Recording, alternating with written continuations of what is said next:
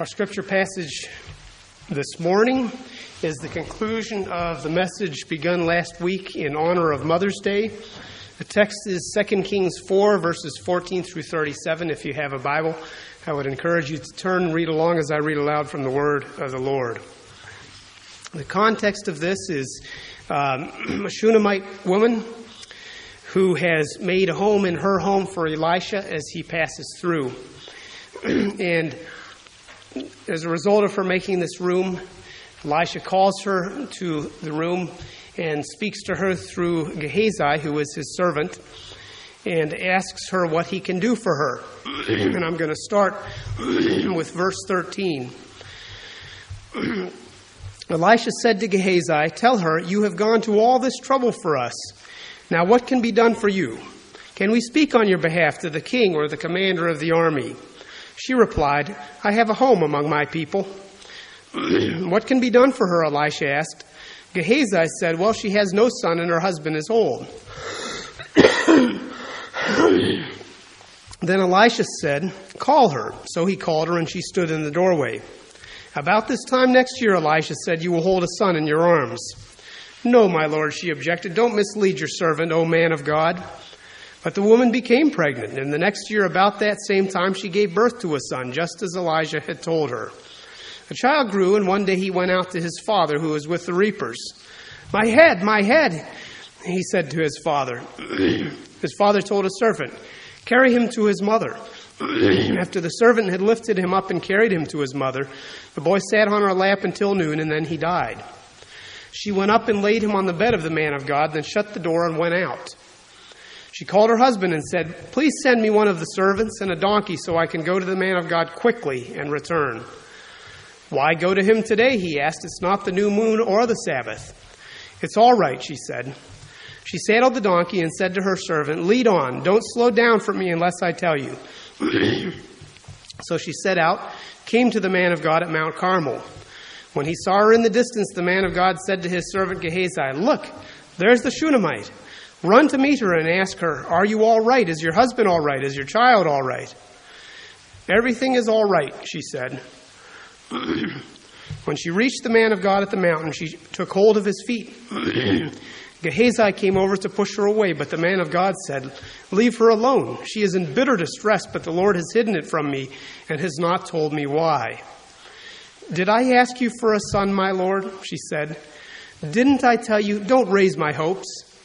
Elisha said to Gehazi, "Tuck your cloak into your belt, take my staff in your hand, and run. If you meet anyone, do not greet him, and if anyone greets you, do not answer. Lay my staff on the boy's face."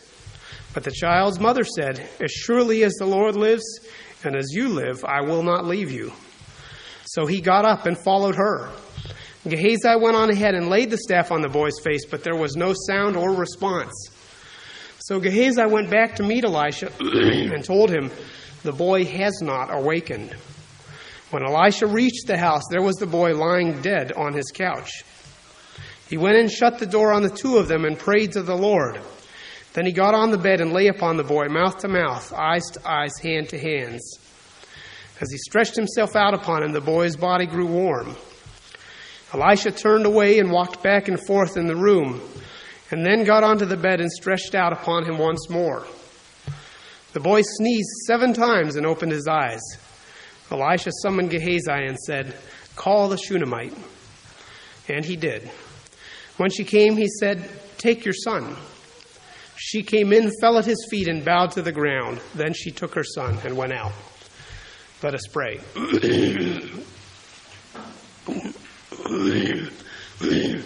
Dear Father, we give thanks for this account of your powerful working through Elisha and your grace poured out upon this lady and her husband and her child. We ask that you would give us eyes to see your power available today, your power at work around us and in us and through us. And we pray that we would understand these things as you would have us understand them, so that our lives would be representative and filled with the power of prayer and the strength and the support and the encouragement of faith that you would have your way with us as your word is applied by your Holy Spirit to our hearts. I pray that my words would be faithful and true, in keeping with your word, which is alone holy and just and true, being applied through your Holy Spirit to change our hearts. In Jesus' name, amen. As we began examining the life of this Shunammite woman last week, we have seen that she is a woman of exceptional character. We have observed her compassion demonstrated towards a stranger, Elisha. We have observed her sacrifice in welcoming him into her home on a regular basis. We have seen her influence with her wise husband. We have also seen, as I began to read in verse 13 today, we have also seen her lack of ulterior motives. In other words, she was not doing this out of a desire for personal gain or benefit by helping Elisha and Gehazi. She was a wonderful and gracious woman and wife. As we move on in this account of her relations with Elisha and Gehazi and her husband and then also her son, we see many further facets of her character, even as we see how the Lord dealt with her, going from hospitable hostess. We see her as wife. We see her as mother. And we see her pleading before the Lord through Elisha. When we finished last week, we saw that she was not requesting Elisha to do anything for her as a result of her welcoming him into her home and providing a place for him to stay there. But Elisha was not content with that answer, and so we read of his further discussion with Gehazi. What can be done for her? Elisha asked, and this is apparently, she's not there at this point, and he's considering it further. Gehazi said, well, she has no son, and her husband is old. Then Elisha said, call her. So he called her. She stood in the doorway. About this time next year, Elisha said, you will hold a son in your arms. No, my lord, she objected. Don't mislead your servant, O man of God. But the woman became pregnant, and the next year, about that same time, she gave birth to a son, just as Elisha had told her. In this principle here, this example that we see in these verses, we find joy and blessing, man, woman, or child among us. For as Elisha is not satisfied with her answer, though of course there is no lack of sincerity on her part when she says, in essence, I have all that I need, he goes on to seek how he can bless her and enrich her in an extraordinary way. The way he chooses the Lord to bless her is certainly much better than the offers he had previously made.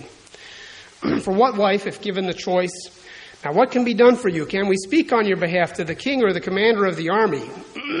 As Elisha offered.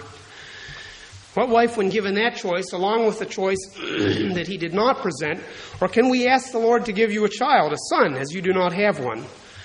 What wife would not have answered? A son, of course. It is interesting to note that the choice she is given is certainly much less of a gift than the one she finally receives. How often it is that we consider that there are choices for us to make, and we make one that is appealing, and yet if we were to seek God's intervention in our lives and situation and ask Him for His best for us, we would get something much greater than we had imagined possible. She cannot comprehend that this is a real possibility. Don't mislead your servant, O man of God. No, my Lord, don't mislead your servant, O man of God. To her, this is completely incomprehensible and impossible. How can it be that we have choices to make?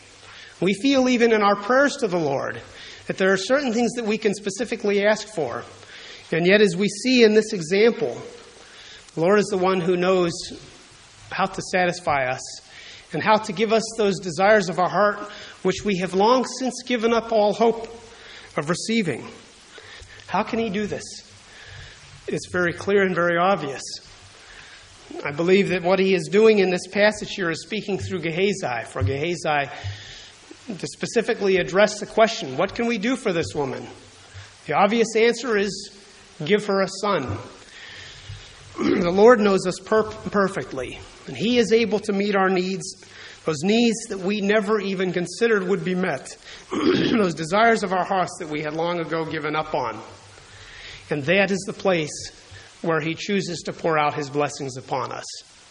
I think if Neil were here, he'd be thinking about that particular principle, and Patricia and both of them nodding their heads and saying yes, because how many times have we heard them both comment about the Lord's graciousness with regard to their knowing each other and getting married. God is the one who provides gracious answers. And yet He does not always provide those answers. In the call to worship this morning, we read Psalm 127. It fell out that way. It happened to be that was the psalm for this morning. And that psalm specifically speaks of children being a gift from the Lord. Arrows in the quiver of a father, a blessing so that he can contend at the gates. And I remember a number of years ago when Sandy and I were reading through the Psalms together and our devotions together, and we came upon, I guess, maybe we were reading something else. I think we must have been reading something else, and sometimes when we didn't have as much time as usual, we'd read some Psalms, or it seemed like we needed some encouragement or whatever, we'd read some Psalms. And I opened to Psalm 126 and read it, and somehow, either that night or the next night, read Psalm 127 as well. And Randy and Neil and I were talking about this over the retreat time. And Psalm 126 speaks of those who have been in captivity and the Lord delivering from that and turning their sorrow and tears into great gladness and rejoicing. And then Psalm 127 speaks of the Lord's providing graciously the gift of children. And I remember feeling something that I had not... I'm not the type of person to...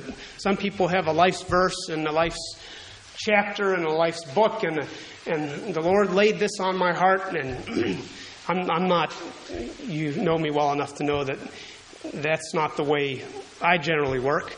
But there was something about these two passages that the Lord seemed to be indicating that these two passages were passages that He would encourage us with. This was before we had any children, and we were working on it and thinking, if this thing ever gets off the ground, we'll be astonished and amazed. And yet, how true it is that the Lord is the one who delivers people up from captivity and turns their tears of sorrow into glad rejoicings. And how true it is that God is the one who gives the gift of children and pours out these gifts abundantly. As we think of this situation, perhaps it is that the Lord is testing her selflessness and her generosity towards Elijah. He asks her, would you like me to speak to the king or the commander of the army?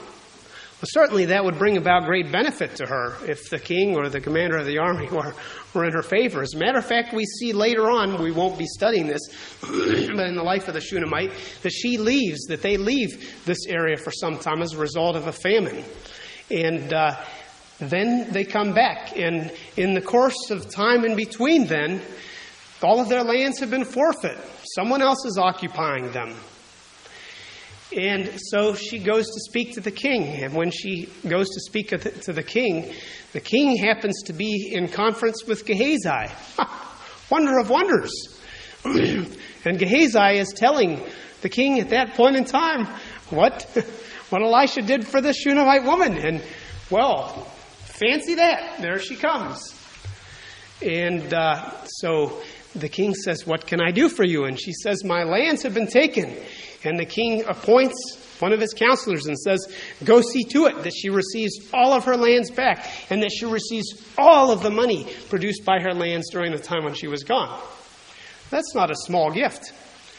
So as we look at this passage here, and in reality, if we consider that, she got both, didn't she?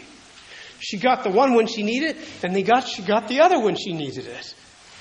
Both of those blessings poured out upon her. And yet, we consider speaking to the king and speaking to the commander of the army, and we say, That's a mere pittance in compared with the gift of a child. And yet she could have chosen that and missed the other. And so in this we find an illustration of the selflessness and sacrifice and generosity of this woman towards Elisha and Gehazi. She truly has no answer. There's nothing I want of you. Not in an insulting way. But as a result, he is forced to come up with how the Lord will bless her. And the blessings of the Lord, you think of that. You might take your child into a very small store with a very few number of things. And the child sees something in that store he likes. I like that. But you're thinking in your mind of a much bigger toy store. I already know what I'm getting you. This is what God is doing with this woman, and this is what God does with all of his people. It is a joy and blessing, man, woman, or child among us, for us to know that the Lord is no one's debtor. In Romans 13:7, he tells us, "Give everyone what you owe him. If you owe taxes, pay taxes. If revenue, then revenue. If respect, then respect. If honor, then honor. Let no debt remain outstanding except the continuing debt to love one another." Now, if we consider what we give to the Lord, whether it's through tithes and offerings, or through opening our house to others, or through giving our time to others, our efforts, whatever we do in giving to others, we understand the principle that we are only returning a portion of what the Lord has so abundantly and graciously poured out upon us. So in reality, we're not giving anything, we're returning things that he has poured out upon us that still belong to him. And yet, even as we tithe to the Lord, or give offerings beyond the tithe, or whatever we give, it is true as we are told in Luke 6, the Lord speaks, saying, "Give and it will be given to you. A good measure pressed down, shaken together, and running over will be poured into your lap. For with the measure you use, it will be measured to you." And in Malachi 3:10, "Bring the whole tithe into the storehouse, that there may be food in my house," the Lord speaking. "Test me in this, says the Lord Almighty, and see if I will not throw open the floodgates of heaven and pour out so much blessing that you will not have room enough for us." So as we look at this, we consider this woman and her situation and the fact that the Lord is no man's debtor, ask ourselves, do we give our time generously for the work of the Lord? Now, the work of the Lord just does not simply include the work of the church. And certainly I would never be saying the work of Cornerstone Chapel exclusively. The work of the Lord involves many things in many areas. Some of those things are involved in the place where we gather together. Many of those things are accomplished in our homes and in our neighborhoods, in our classrooms, in our workplace. Do you, as the Shunammite woman did, give of your home and your work to minister to those who serve the Lord, or to strangers, those who are unrelated to you? Do you give generously of your wealth for the work of the Lord? If these are characteristic of your life, then be assured you will not wind up impoverished in this giving, but instead enriched. Christ said to his disciples also, "I tell you the truth," in Mark 10:29. "No one who has left home or brothers or sisters or mother or father or children or fields for me in the gospel will fail to receive 100 times as much in this present age." In other words, now, homes, brothers, sisters, mothers, children, and fields, and with them persecutions, and in the age to come, eternal life. There's a passage that says, "One man gives freely, yet gains even more. Another withholds unduly, but comes to poverty. A generous man will prosper. He who refreshes others will himself be refreshed."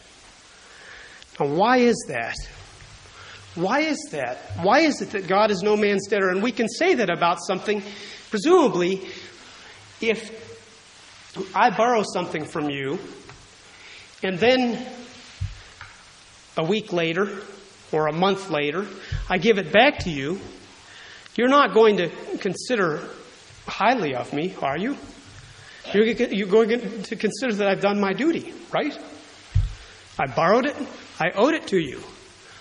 Now, how is it that the Lord treats our giving back what we have received on loan from Him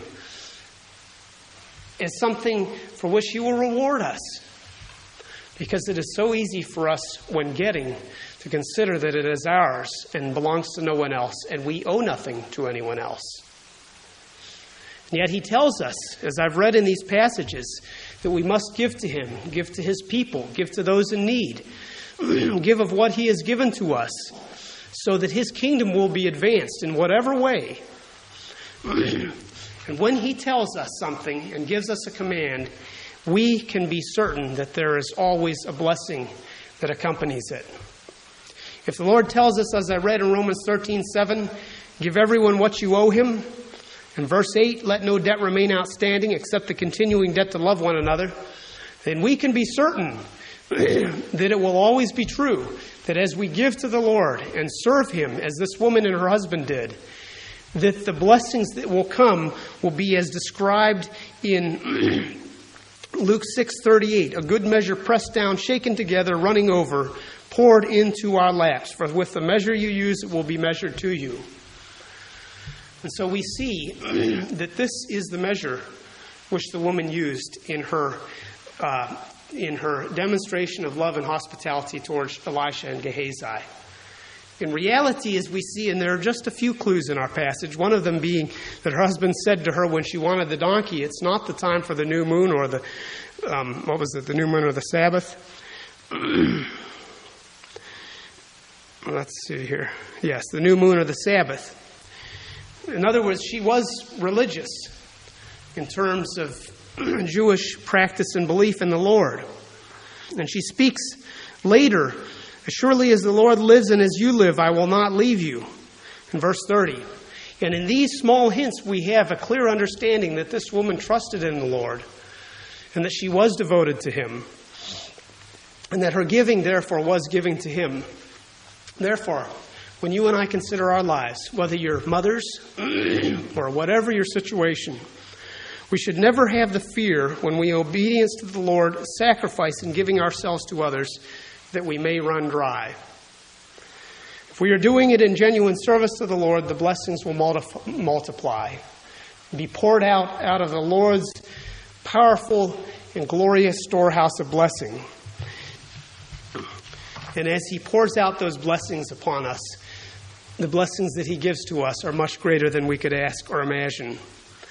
I'm reminded of those who preach a gospel of health and wealth for believers, proclaiming that our faith puts us in a position where we can claim material and physical blessings from the Lord and deny the enemy the power to prevent us from receiving these blessings. And yet, as we consider our passage and consider what the Lord gave this woman, these blessings, health and wealth, whatever material things come to us, whatever physical things come to us, these blessings pale in comparison with what the Lord could and would give us if we earnestly seek His face and His blessing through our obedience. Which one of us would not rather allow the Lord to specify what He would give to us? Now, I'm not sure what all you have in your storehouse. How many times have you had a guest over? Would you like something to drink? Well, that's sort of a general question. And an adult knows to say, yes, I'd like some water. But from children, frequently you get, what's the response? Huh? Yeah, now you might get that response. You could easily also get the response, what do you have? Right? We had one of our neighbor boys come to the back door yesterday. Can I have another popsicle? He knew we had some, but unfortunately we didn't have any more that were frozen. So the answer to that was no. Well, in God's storehouse, who knows what's there? And so let Him be the one who determines. The child grew, and one day he went out to his father who was with the reapers. My head, he said to his father.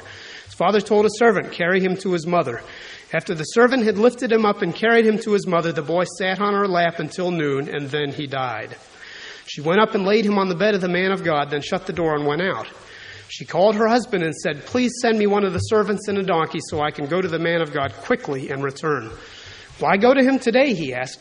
"It's not the new moon or the Sabbath." "It's all right," she said. We see more of the family relationships as this boy is older. It's a beautiful picture if there weren't such terror in it. This is a family in a home where the child is comfortable with mother and father alike, whether at home with the mother or out in the field with the father and the reapers. A home where the growing son is welcome in both places. Both mother and father contribute to this environment. A child who is at home as well and does not go to one of the servants when he is desperately ill. We learn again more about the character of this woman in light of this situation. We see the compassion of a mother for her child. When this child is carried to her by the servant, we read, "The boy sat on her lap until noon." This mother's life is bound up in her son. She loves him and therefore has time for him. This kind of compassion for her son is not the response that comes only when a child is ill. It is a response that arises out of a continued devotion to this child. Doubtless he sat upon her lap often, as she has poured out her love and her affectionate attention upon him. It happens that this time when he sits upon her lap may well be his final time due to his sudden illness. Watch a mother with her children, and you will be able to observe the sweetness, the tenor of her character. Watch how she spends time quietly with the son or daughter, and you will see that she values her children immensely. Beyond accomplishments, she values them immensely as people. Watch how she sits with her young child on her lap, and you will see her enjoyment of this gift that has been given so abundantly and graciously to her. And you will see her priorities vividly illustrated as her work is set aside for her to pour out her life and her love upon her child. This is the sort of character that we must honor and praise in the women of our age. Not that there are no other worthy qualities, for there certainly are, as there are also those whose children are grown or who have not had children. But it is this tenderness of a woman that must be honored and praised, and that must be cultivated among women. There are plenty of men who are capable of remaining as this father did in the fields harvesting, unknowing when the child is seriously ill, because there is work that must be done. I am certainly not faulting this father, but pointing out instead the differing role of the mother. It is clear to us, as we see in this passage, that we don't need more people going out and bringing in the harvest so that the children have no home to go to and find comfort and compassion. It's important that the children be able to find comfort and compassion from a mother who can and does drop everything to minister to her child. We need homes where the mother is available for the child so that she can pour out her tenderness and lavish her time and her love on her child and children. But even as she cared for him, we read in verse 20, "And then he died." And then we see even more of what this woman has made. She went up, laid him on the bed of the man of God, then shut the door and went out. She sent the request to her husband, and when he responded, "Why now?" her response was, "It's all right." She did not panic. She immediately took action. Action in such a way that it is doubtful her husband even knew what had happened in his home that noontime. We see the urgency of a mother not about to lose her child. I think this woman had learned one lesson very well in her dealings with Elisha. I would suggest that she had learned that through the Lord there was nothing impossible. That as she took this boy up and laid him out on Elisha's bed, she laid him there because she intended, by hook or by crook, that Elisha would come back and that the Lord would grant her request and her child would be made alive. This is not a strange faith.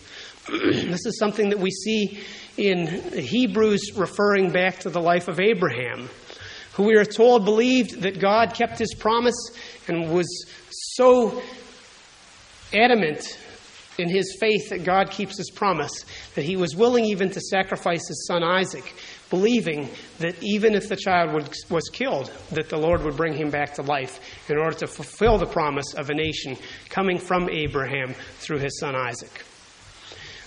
Here's a woman who I believe demonstrates a very similar, she has not had to offer her son up, but I believe demonstrating a very similar powerful faith.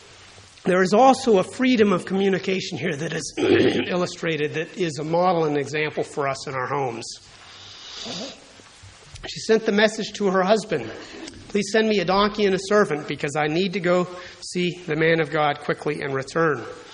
And his question comes up, why go today? It's not a new moon or a Sabbath. And her response, simple response, it's all right. He did as he asked. He did as she asked, and there were no further questions. Through this, we see a wife who had an intimate and trusting two-way communication with her husband. There was no time for debate or extended explanation. And when those circumstances come up, the communication, the ability to communicate, the quality of the communication between husband and wife is what's illustrated. At those times, is it this simple? And this is an excellent example for us. The only way in which you get it that simple at those times is by having communication that is open and upfront and clear in the in-between times. Given her goal, again, as we look at her action, we see a woman of immense faith. She saddled the donkey, said to her servant, "Lead on, don't slow down for me unless I tell you." So she set out and came to the man of God at Mount Carmel. When he saw her in the distance, the man of God said to his servant Gehazi, "Look, there's the Shunammite. Run to meet her and ask her, 'Are you all right? Is your husband all right? Is your child all right?' 'Everything is all right,' she said. When she reached the man of God at the mountain, she took hold of his feet. Gehazi came over to push her away, but the man of God said, 'Leave her alone. She is in bitter distress, but the Lord has hidden it from me and has not told me why.' 'Did I ask you for a son, my lord?' she said. 'Didn't I tell you, don't raise my hopes?'" In the midst of the action up to this point, we have not seen what is so openly illustrated here, the anguish of a bereaved mother, which Elisha sees so clearly and cannot be missed. A woman who had left home in a hurry, ridden a donkey more than 15 miles to reach him, her heart is exposed here. Why, when I did not ask for this gift, would you give it to me and then take it away? A natural question. Few emotions are more heart-wrenching than this. Not only a son lost to his mother, a son who was not expected, a special gift from the Lord given yet soon taken again. A long-lost hope, the desire for a child granted in old age, only to be removed by the sudden death of that very same child. When hope was lost, the gift was granted, only for that immeasurable joy to be destroyed with the death. The Lord was testing this woman severely. Some of you have experienced this, perhaps through the loss of a child who is stillborn. This is one of the terrible sorrows that a mother faces. This is one of the sorrows or fears that a mother can have as a possibility regarding her children. And even in this great grief, trust must be placed in the Lord, whether the child lives or dies. And in this, there is great vulnerability for a mother, for she faces not only the possibility of the tragedy of the death, she faces any number of things that could potentially be devastating. A lifelong disease for her child going far astray from his upbringing, and by his lifestyle bringing disgrace upon her. A child never trusting in the Lord, a child seeking the wrong sorts of success, a child failing throughout life, and various other difficulties or outcomes. I know a mother whose child was ill for some time, who when he died in an ugly way due to the illness, prayed and prayed that the Lord would be gracious and bring him back to life. It did not happen, and yet the Lord's grace was sufficient for her, but for a time her grief was uncontrollable. This is a situation just like that. But as the Shunammite woman expressed, the blessing of a child is not without its risks. And yet, we see through the glorious ending of this passage that as the Lord is the giver of life, he is also the one who controls the time of death. We see what Elisha told Gehazi, and we see this woman saying, no, Gehazi is fine, but I will not leave you. This woman was importunate.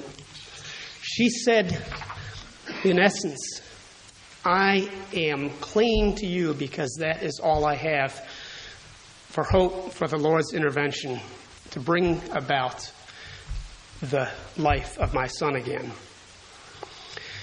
Ultimately, in the role of mothering, as in every other relationship that brings joy and blessing, we must place our trust and our confidence in the Lord for his determination of the outcome. And here we see how sweet it is. We see the Lord's faithfulness to this mother. There is no question that the Lord responded to Elisha's prayers. And his action on behalf of the Shunammite woman was due to her insistence on her faith in the Lord's power. She would not let Elisha take half measures. What would have happened, for instance, it's somewhat silly to speculate, but if she had left Elisha and headed back to meet Gehazi at home, the staff failed. And only the presence and prayer and work of Elisha was able to effect the child's resurrection. We see through this the necessity for a mother's dependence upon and insistence upon the Lord's help for her children. Those of you who are mothers, do not be satisfied with half measures with regard to your children. This is for all of us. We see in this example this woman's courageous and insistent prayer to the Lord through Elisha for her child.